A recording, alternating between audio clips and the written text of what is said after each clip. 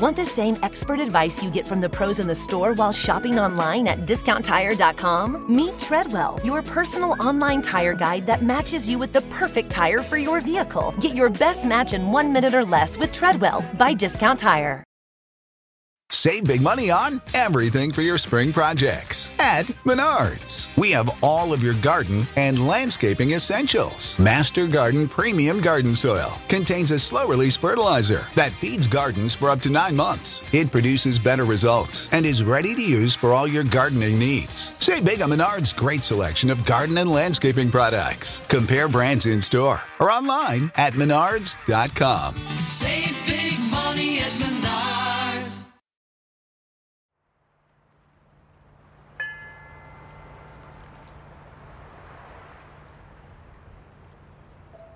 When Cathy was just 16 years old, she seemingly vanished while walking home from a quick shopping trip in downtown Portland, Maine.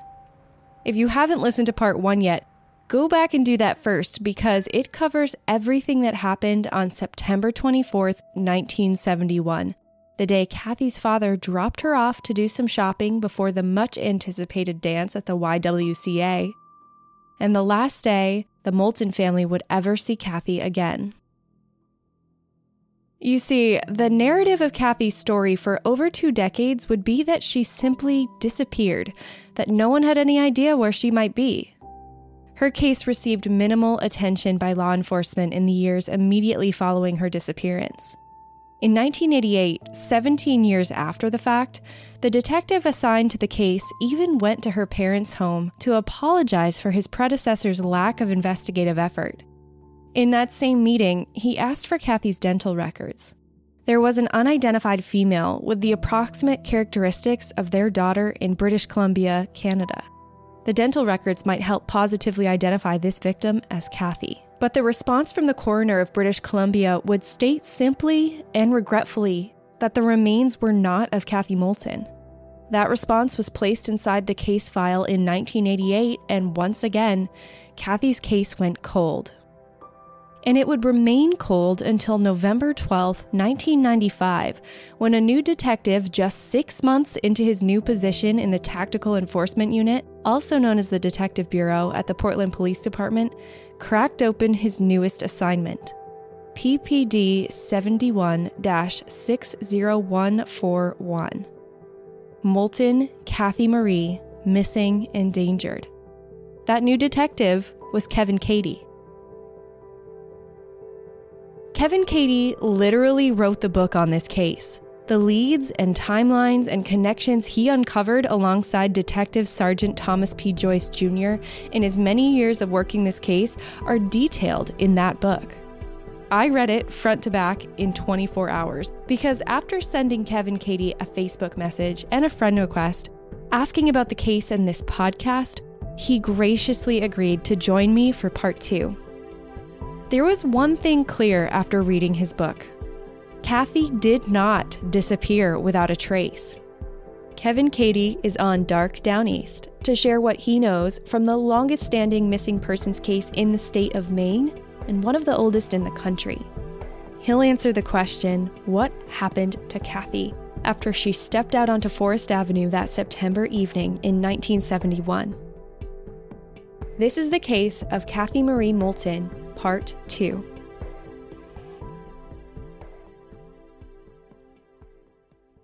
A few days before this interview, I found Kevin on Facebook and set up a time to chat with him on the phone just to explain what I was hoping to do with this episode. Plus, it's always good podcasting practice to get to know your guest before you actually sit down to record. But I almost wish I would have hit record on that first conversation too, just so you could have heard my authentic first reaction to some of the cases he'd worked on in his long career, both as a detective for Portland Police Department and as a professional private investigator. Did you always grow up wanting to go into law enforcement? Actually not. I wanted to be a firefighter from when I was young. And when I took the police exam back in late 1984, I had also taken the firefighter exam, and I was actually hired by the police department first. The interesting aspect of that is at the time I was working for the Philadelphia Flyers in the NHL as an equipment manager with them, and I had been working for the organization since 1977. And when I graduated from high school, I worked full-time with the old Maine Mariners and then went on to work in Philadelphia with the Flyers. So I left, my time, a great job, a fun job, but not a job that I would do for the rest of my life with the Flyers to become a police officer. And I don't regret that. So that's kind of how I got to the police side. So one thing I really appreciate about Kevin Cady is his view of law enforcement. Whether it was as a detective for the Portland PD, later as part of the Internal Affairs Department, or on the other side as a private investigator looking into cases for the defense, Kevin Cady believes in holding law enforcement accountable. I felt that there was one way to do the job of law enforcement, and that was through hard work and being honest and ensuring that all relevant evidence that was gathered during an investigation was put forward and the DA's office would be aware of it. And that would include exculpatory evidence that sometimes is sort of shuffled off to the side because when law enforcement officers doing a case, once in a great while, you will see that, we'll let that just sit off to the side and not bring it forward and let the defense try to find it, which would be evidence that may be helpful to the defendant, which I always felt was not our position to do it. Our position as law enforcement, or especially detectives, was to bring the evidence, gather it, present it, and let the judicial system do its job. In 1995, Kevin Cady was promoted to detective, and that's when he first heard the name Cathy Marie Moulton. The detective sergeant at the time, so my boss was Tom Joyce, and Tom pulled me aside and he said, and I'd been in the detective bureau for maybe 6 months, maybe less. And he said, hey, listen, every detective up here gets either a cold case homicide that's unsolved or a major crime or a missing person. He said, hey, this is going to you. It had been with Detective Bill Deachin, who had retired a couple of years earlier, and Tom had the case technically assigned. So these cases are actually assigned to a detective, so it's in their case file, case load, and they're supposed to be working on it. So like every unsolved homicide in Portland right now is assigned to somebody. It doesn't just go into a file and people are supposed to forget about it. So I was given that case, and it was literally maybe 5 to 6 pages of information. And I was floored. I said, so this girl's been missing for how long? And 1971. And where's the rest of the file? And he said, literally, that's it. You're a detective now. Detectives detect. Go investigate this.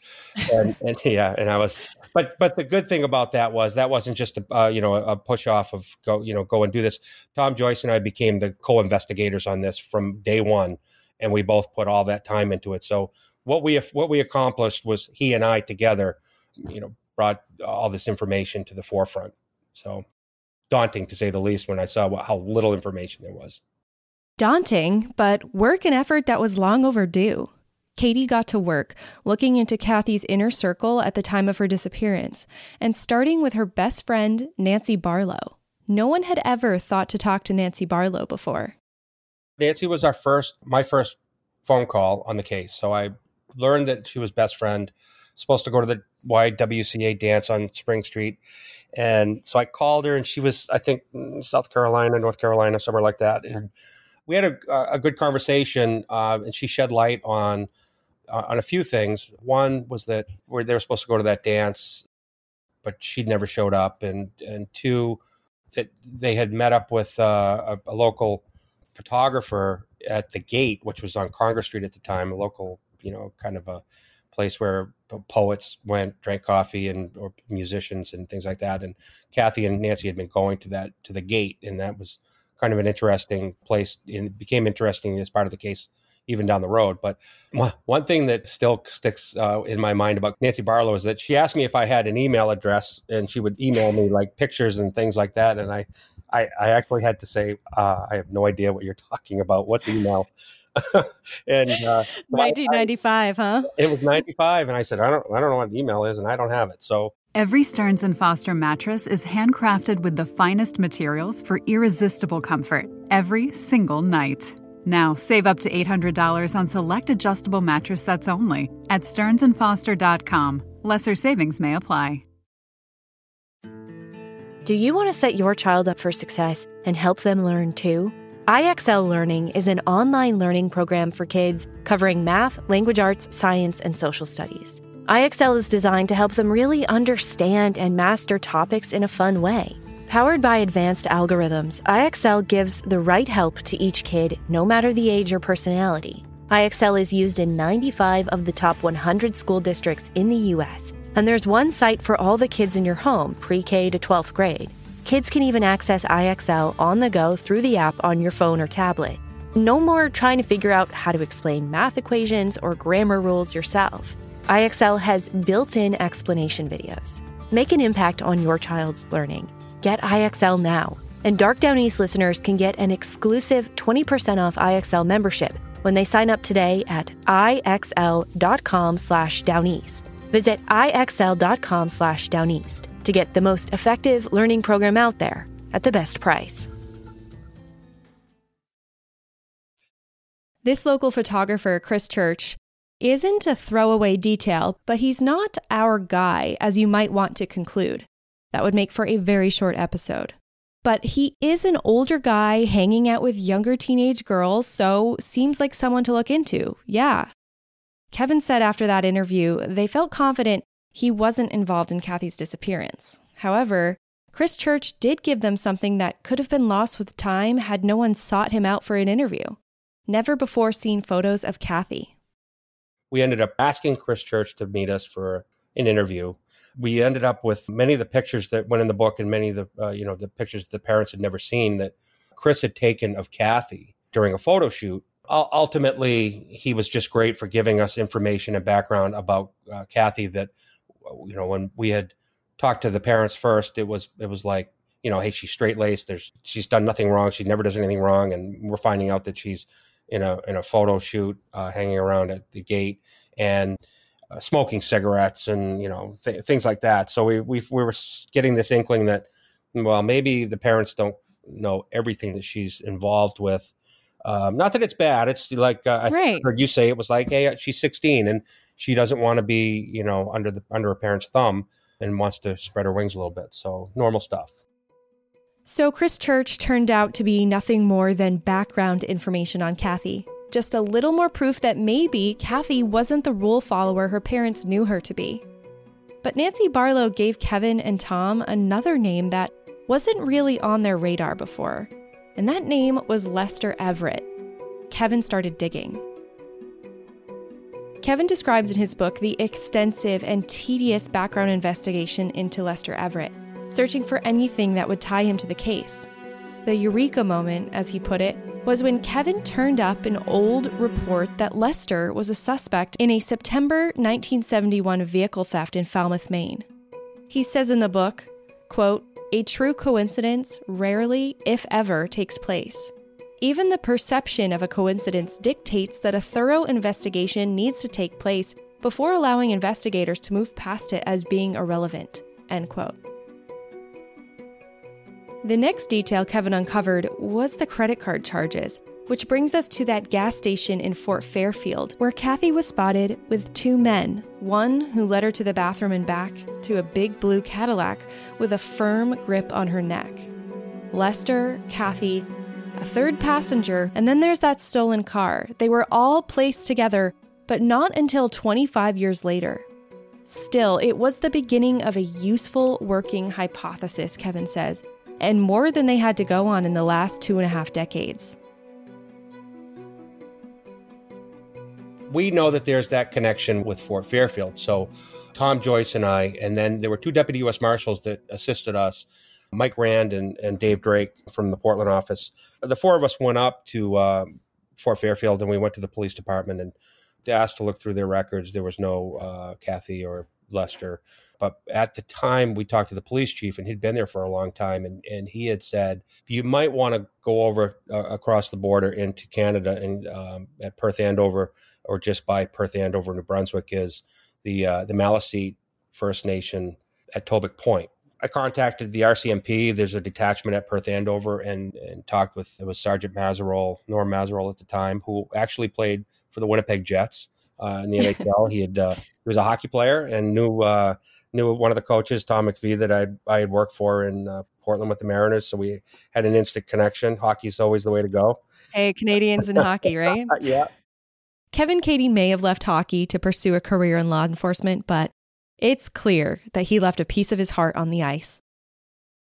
One thing that was important to Kevin in writing this book about Cathy's case, beyond sharing the details of the disappearance that still takes up space in his mind, was showcasing the synergy between law enforcement across both state and national borders. Moving the investigation along meant collaboration with the Royal Canadian Mounted Police, the RCMP, and numerous local and regional departments and agencies. And once in Canada, they also relied on the relationship between the RCMP and the Tobic Band police constables on the Maliseet First Nation reservation. What we did is we brought pictures of Lester Everett, who we knew had been most likely with Cathy, and pictures of Cathy. So Gary Sapir was one of the Maliseet police officers, and they would just go out and come back with people. Like they grab them and out of their house and bring them in to talk to us. And we're like, well, we don't do this, you know. As Kevin said in his book, quote, "I was becoming educated on the nuanced differences between tribal and traditional policing," end quote. During one of those, so Tony Bear Solis is brought to us, and Tony was terrified, but he looked at first the picture of Lester Everett and said, "Hey, I know him. That's Lester Everett from Portland, Maine." And we went, "Whoa, okay." And picture of Cathy Moulton, and he said, that looks like Reed Purley's girlfriend back then from Portland, and she'd been a runaway. When we hit a home run, we're like, wow, that is unbelievable. And that was the first time they'd heard the name Reed Purley. Reed Purley had made quite the name for himself among law enforcement, spanning the furthest corners of North America from California to Canada, to the county and to Cambridge, Massachusetts. It's been so long since I looked at his rap sheet, but it was long, and it was, some violent crimes and robberies and things like that. But one of the most riveting parts of Reed Purley, he had been arrested in Cambridge, Massachusetts in 1973 on suspicion of murder. And so Tom Joyce and I went down and we met with a detective and at Cambridge PD. And when we showed him Cathy's picture, he literally his face went white. He said, he goes, "I got to get a picture of this girl, Judy Campbell." What the detective tells us is Reed Purley had been in a bar where she had been talking with her. The investigation shows that she rebuffs his advances and tries to get away from him. And when she leaves, Reed Purley follows her out the door, and then moments later, her throat's slashed from someone from behind. Reed Purley is taken into custody and is interrogated, and ultimately they, for whatever reason, couldn't find evidence to link him to the actual murder, and he was never charged with it. But to this day, or at least when we interviewed him, the detective said, he says, "Listen, there's no doubt in my mind he did it. We just couldn't prove it." And then, of course, as there's always a twist. Judy Campbell's boyfriend was a knife salesman. So they said, well, maybe he did it, but he wasn't around. No one saw him. And there were no video cameras back then on the street. We just found that Reed Purley, based on his clear violent history, that's public knowledge. And, this is the kind of person we're dealing with. Reed Purley's reputation is public knowledge, and law enforcement in the area knew his name, but they couldn't just bring him in for questioning right then and there. This is where I would have liked to have done things a bit differently, but we knew now that there was Reed Purley, who we'd never heard of, and that he's now connected to those two. And now we're going back to, we have the Native American from Dorsey's in Fort Fairfield, and young kid, same description, it fit. He was a young kid at the time. So what Sergeant Mazerol said to us was, well, we kind of have a problem because Ronald Reed Purley is his name, was currently out on bail for home invasion, sex crimes involving someone on the reservation. So he was out on bail pending trial. It sort of was a sticky situation where we couldn't just go out and grab him and bring him in and question him. It would have been nice to do, and probably we should have pressed for that. But the RCMP chose to look. He's got to come in. He's got to check in every Friday at, say, 10 o'clock in the morning with us, or we can go arrest him. He's got to check in. So he said, let me wait and see when he comes in, catch him off guard and see what he says. And so we said, all right. So we pack up and left and went back to Portland. So he called me on that Friday and he said, I met with Ronald Reed Purley, and, he knows Lester Everett. And the reason he knows Lester Everett is because back in 1971, he had been hitchhiking in Portland, and Lester picked him up and told him he would give him a ride back to the reservation in Perth Andover in New Brunswick. So Sergeant Mazerol slides the picture of Cathy over to him, and he immediately pushed it back and wouldn't look at it and said, I don't know her. And he said, well, was she in the car when you came up? And he said, I don't know her. It was just Lester. So he refused to admit that Cathy was in the vehicle. So that's a problem, because we're pretty sure it was him over in Fort Fairfield, and now he said that he knows Lester Everett. And one of the things that we put in the book, and I like Norm Mazerol, I've talked to him, he went on to become a deputy superintendent of the whole RCMP in Ottawa, which is a huge organization and has done well. But one of the things that he did say during that interview with Reed Purley was, well, Lester's dead. Lester is dead. That right there was a tip of their hand. Let me read you this direct quote from Kevin Cady's book. Said by RCMP Sergeant Mazerol, quote, Reed Purley asked me in a mocking tone, you mean she never made it home? Her parents haven't seen her since then? That's an interesting statement, because he had just told me he didn't know who she was. End quote. And what about that home invasion and rape charge? Ultimately, he went to prison on that charge for 8 years. So nefarious at best, let's put it that way. So where to next? Reed wasn't going to talk, but with the help of RCMP Sergeant Mazerol, the investigation continued. Norm Mazerol did a real good job. He did a lot of digging for us and really looked into this, knowing that probably at this point, this long, 25 years, that she was either off living somewhere happily ever after and doesn't want to talk to anybody, or she's dead. So he called us and said, I have a person in Big Cove, New Brunswick. Her name is Millie Augustine. And Millie Augustine has some information that would be helpful. Millie Augustine and her sister Donna were, back in 1971, had every fall gone to McBride's. So they were at McBride's in Aroostook County, so at the potato farm. And what she said was, in the fall of 1971, she knew Lester. So she knew the name Lester. She said, Lester Everett confirms the 1963 stolen Cadillac. And she also confirms by photo and description Cathy being on the potato farm. It was Millie, Donna, her sister, and her father were there on that, working that potato field, and then they would go back home after. Donna, when she was speaking to us, was a pillar of the community. She's an attorney.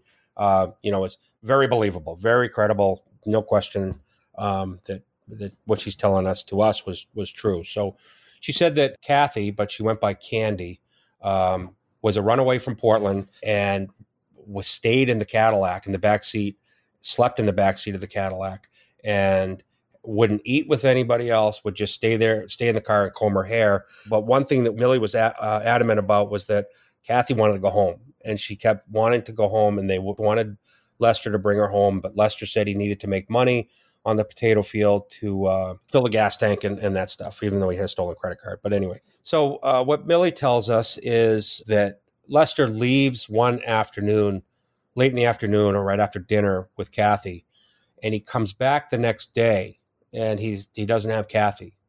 When Millie asked Lester where Cathy, or Candy, was, Lester told them he dropped her off at another camp. He'd apparently gotten tired of her nagging to go home, and he handed her off.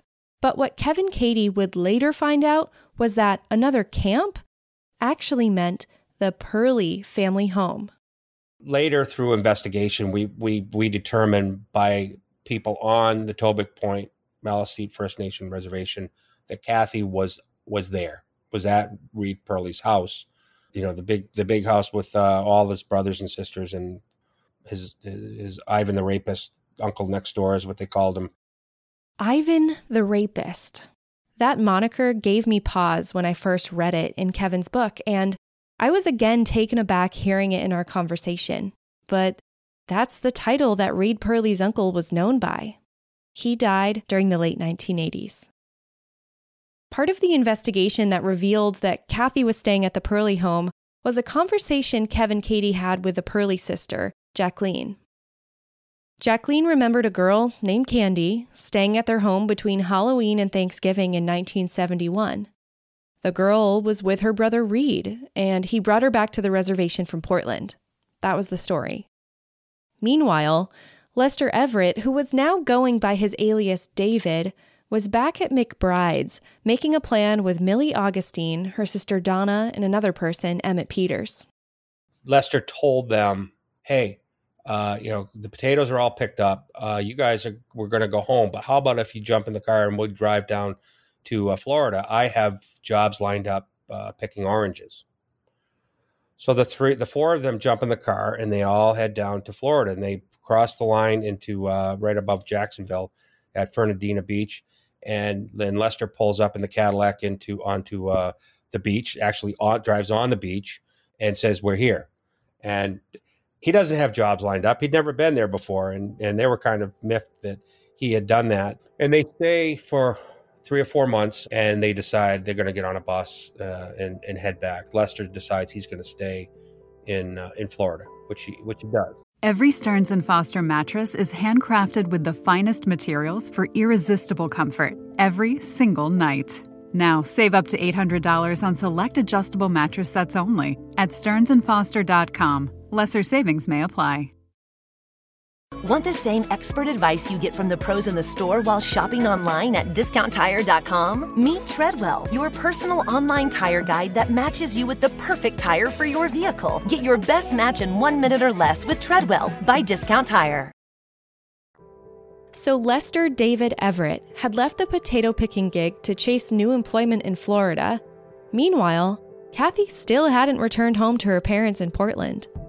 Suspicion and rumors and stories have swirled for decades around what happened to Cathy after Lester drove her off the potato farm.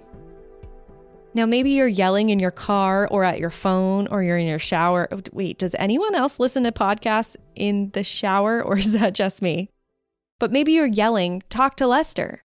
And yeah, that would have been nice, but remember, Lester passed away from cancer in the 80s, so anything he knew about Cathy and their trip to the county was lost. But Kevin Katie was able to connect with a friend of Lester's, John Wayne Aceto, who shared what he knew about Lester and Cathy. When Lester came back to Portland 3 years later, and he ends up meeting with, his brother, Mark, and Larry Lair, his other brother and stepbrother, and John Wayne Aceto, and they start talking about Cathy, and he realizes that Cathy had never come back. So John Wayne Aceto and Lester decide they're going to go up and find her and bring her back home. So they drove up there, according to John Aceto, and went on the reservation, and they went to Reed Purley's house and pulled up. And what John Wayne Aceto says is the Purley boys were known for violence, had been in a shootout with the RCMP. They're violent. It was a lot of violence. What Lester and Wayne did is they ended up confronting Reed Purley and his brothers, and Lester got beaten up. They stole his leather jacket and his cowboy boots and sent them packing quickly. What John Wayne Aceto surmised from that was that whatever happened to Cathy, they did not want anybody to know or talk about, and they certainly weren't going to tell them, which kind of tells us that Lester more than likely did not do anything to Cathy to cause her demise. He more than likely did drop her off, and we can prove that through eyewitnesses, right? They tell us she was over there after the fact when Lester's already down in Florida. There was still a loose end to tie up when it came to Lester David Everett. The big, blue, stolen Cadillac. That was the car he drove Cathy to the county in. The car we can assume he drove to drop her off at the Pearly house, and the car he took on his impromptu trip to Florida. If they couldn't talk to Lester, maybe the car would speak volumes in his absence. So where was that car? Lester had died of cancer in like 1986 and had married Darlene Dixon was her name. How's that for pulling a name out of my memory? That's pretty good. So Darlene Dixon Everett had moved to Georgia, and Dave Drake, the deputy U.S. Marshal, interviewed her in Georgia where she was living and tried to find the car, the Cadillac, and this is probably 1998 or so. The car had been on blocks in Georgia for like 10 years, rusted out, no tires, and she junked it. She had someone come and take it for scrap. So we ran down the car as far as we could. It was crushed and sold for scrap. God, that must have been a frustrating dead end. Well, more frustrating was that Lester Everett was dead. Couldn't interview him. Sure, he would have spoken to us about, at that point, what he had recalled. So with no Lester to speak to, no car to look at for answers, and still no Cathy, Kevin Cady turned to the stories. He was known to be working on the case, and people, sources, reached out with what they had seen and heard through the years. Those whispers that get perpetuated around a community, Kevin turned to the task of either substantiating or negating those whispers. There's always been a rumor around that Ivan, the rapist, had her at his house, and there was a snowstorm, and she was last seen running nude in the snowstorm, and no one saw her ever again. So as an investigator, you want to prove facts. So if I can go back to the National Weather Service and they say, hey, in 1971, there wasn't a snowstorm. First snow never fell until after Christmas. Well, you'd say, well, I don't know. But if it had turned out that it was true and we could prove that, someone committed a murder and there's no statute of limitations, that's a piece of evidence that would be key to a jury to hear that, hey, not only, was this the rumor that there was a snowstorm, we can prove it. Here's the National Weather Service archives that says it happened. And then there was that rumor about a girl buried in the basement of a home on the reservation. I only quickly referenced this in part 1 of this story, and I wanted Kevin Cady to take me through that rumor. At face value, it sounded like one of those cruel, dark legends or a piece of local folklore that kids like to pass around the neighborhood to freak each other out, but this rumor was coming from a source more reliable than a neighborhood kid. We got a call from the deputy police chief in Grand Falls, New Brunswick, which is pretty close to Tobic Point. His name was Boulay, and he said, hey, I just, I grew up here. I don't know if you guys down in Portland have heard this, but there's always been a rumor on that reservation that one of the Pearly sisters from that family was killed and is buried in the basement of the Pearly home. And we were like, wow, well, okay. Do you know any more? And he said, I'm telling you, that's always been the rumor. I always find with rumors, especially something as far back as that is if it was a rumor, there's some semblance of truth somewhere in that rumor. So we went back to Norm Mazerol, the RCMP sergeant, and said, hey, this is what we're hearing. And he says, oh, that's interesting. He said, I can confirm for sure that none of the Pearly sisters or anyone that resembles their cousins was killed or died, especially back in 1971. He checked, he had his connections, and he was talking to some of the elders that would talk to him, and they said, no, that never happened.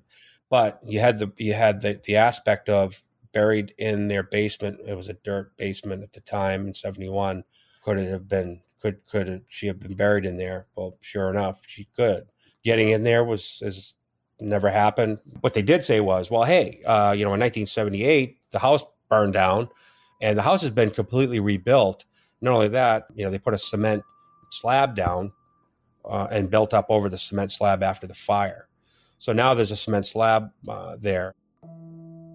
I go back to the Pearl Bruns murder in South Portland, where the husband killed Pearl and she was missing for months and months and months. And turns out that the husband had killed her, buried her in the dirt floor basement, and then put a cement subfloor over that And they ended up finding her with like a sonar type equipment. They excavated her. He was convicted, and my thought had always been, well, let's find a reason to get a search warrant to go into that Pearlie home and search the basement. But the RCMPs never sort of saw it that way and broached that subject. So it's quite possible that's where she is. It's quite possible that's where she is. There's even more to Cathy's case, and it's all detailed in Kevin Cady's book titled Cathy Moulton, Missing Endangered. You can find it on Amazon. I read it on my Kindle. There are stories of a small skull carried to a doorstep by someone's dog on the reservation. There are searches in the deep Maine woods. There are recovered memories from neighbors, watching through the window blinds as a girl was dragged kicking and screaming down the road, never to be seen again. But to this day, there's still no sign of Cathy. No body, no confession, no official suspects because there's no official murder. Kevin Cady and Tom Joyce remained objective in investigating her case, even keeping the parallel theory open that maybe Cathy returned to Portland and maybe a family member was responsible for her disappearance. Because of that parallel theory, many of the details about Cathy's case weren't shared with her parents until 2014. The parallel investigation, believe it or not, was, did she come home and her father was really upset with her because she had been gone for so long, and did something happen to her? I mean, we had to keep that line open, and of course we couldn't tell the parents that. We wouldn't tell the parents that because there was always that parallel that was she murdered in Portland because she was gone for so long, and God forbid, right, that the father was the perpetrator of it. But based on all this information that we came up with, we were able to debunk all that and say, you know what, she never came home. The good part was, and I talked to Cathy's sister about this before I did it, was let me sit down and talk to her parents and let them know everything they want to know about this. And in 2014 was the first time they heard all this stuff. We kept a lot of that from them.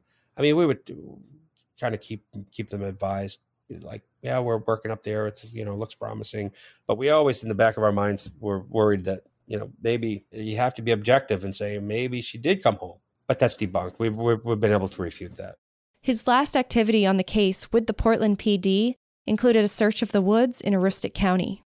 One of the things that happened right before I retired is we learned that there was female skeletal remains were found or seen in Smyrna Mills, but it was from like back in 1983 or 84. So we ended up going up there and with the Warden Service, and we did a big search of that area way after the fact to see if we could get back to those skeletal remains. Of course, animals scatter, the bones and they go everywhere, but we weren't able to find that. So I worked on this officially with the Portland Police Department until that was like 2004. I had 20 years with the city of Portland in 2005 and moved on to Falmouth for a few years and then Elliott, and then I finally retired. Retired or not, this case has not left Kevin Cady's mind. I mean, clearly, he spoke with me on the 49th anniversary of her disappearance. This case still means a lot to him. And even as recently as September 2020, Kevin received tips from his known sources in Canada. He is forever connected to the Cathy Marie Moulton story, and he believes he might know where the truth lies. And the answer will always be on that reservation. It's a deep, dark secret with that family. And will we ever find out? Boy, today's year 50. We're all getting older. When it comes to my feelings about the case, this is what I think we should be doing as law enforcement officers.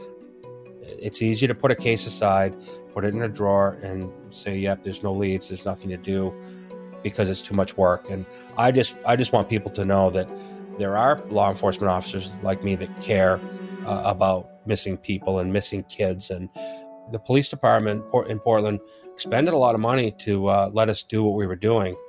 We tried to move heaven and earth at the end of the day with this case.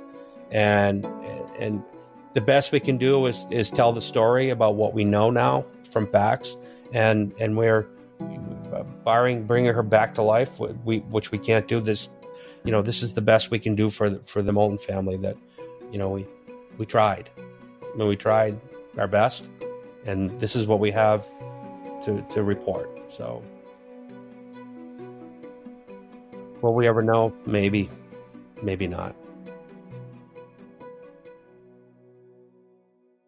I'm so grateful that I was able to connect with you and learn more about this case. I think I shared with you that I didn't find your name until the very end of my research to tell the first part of this story. And I was like, there's no way that in 50 years it was just, well, she's gone without a trace. There's got to be more. And then I saw your name and I was like, I think this guy might be able to fill in the blanks for me. So I'm so grateful that you did that here and for my listeners. Thank you. It's great to be here, Kylie. Appreciate it. Thank you so much, Kevin. The details of this case and names of sources shared by Kevin Cathy are published in his book, Cathy Moulton, Missing Endangered. Ronald Reed Purley has not been named a suspect or a person of interest in this case. Thank you for listening to Dark Down East. Sources for this case and others, including all links to individual articles, are listed in the show notes at darkdowneast.com, so you can do some more reading and digging of your own. I've also linked Kevin Cathy's book all about Cathy Marie Moulton's case in the show notes. Subscribing and reviewing Dark Down East is free, and it not only supports the show, it's the best way to ensure you never miss an episode of Maine and New England true crime stories. If you have a story or a case I should cover, please send it to me at darkdowneast@gmail.com. Follow along with the show at darkdowneast.com and on Instagram at darkdowneast. Thank you for supporting this show and allowing me to do what I do. I am honored to use this platform for the families and friends who have lost their loved ones, and for those who are still searching for answers in cold missing persons and murder cases. I'm not about to let those names or their stories get lost with time. I'm Kylie Lowe, and this is Dark Down East. Want the same expert advice you get from the pros in the store while shopping online at discounttire.com? Meet Treadwell, your personal online tire guide that matches you with the perfect tire for your vehicle. Get your best match in 1 minute or less with Treadwell by Discount Tire. The living room is where you make some of life's most beautiful memories, but your sofa shouldn't be the one remembering them. The new life-resistant high-performance furniture from Ashley Store is designed to withstand all the spills, slip-ups, and muddy paws that come with the best parts of life. Ashley Store's high-performance sofas and recliners are soft, comfortable, and easy to clean for more mess and less stress. Shop the life-resistant high-performance furniture in-store or online at ashley.com. Ashley, for the love of home.